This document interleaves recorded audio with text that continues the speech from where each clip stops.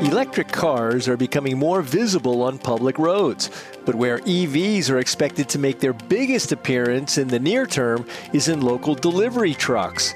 The boxy vans used by FedEx, UPS, Amazon, DHL, and the Postal Service are ideal candidates for battery electric power.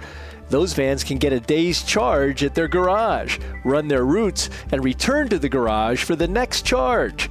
Virtually every commercial chassis maker has a growing pipeline of electric cargo trucks. GM recently announced a third new electric van. Ford, Mercedes, Freightliner, and Navistar are also in the game. So is newcomer Rivian and other startup companies. For Automotive Engineering Magazine, I'm Lindsay Brooke, and that's this week's SAE Eye on Engineering.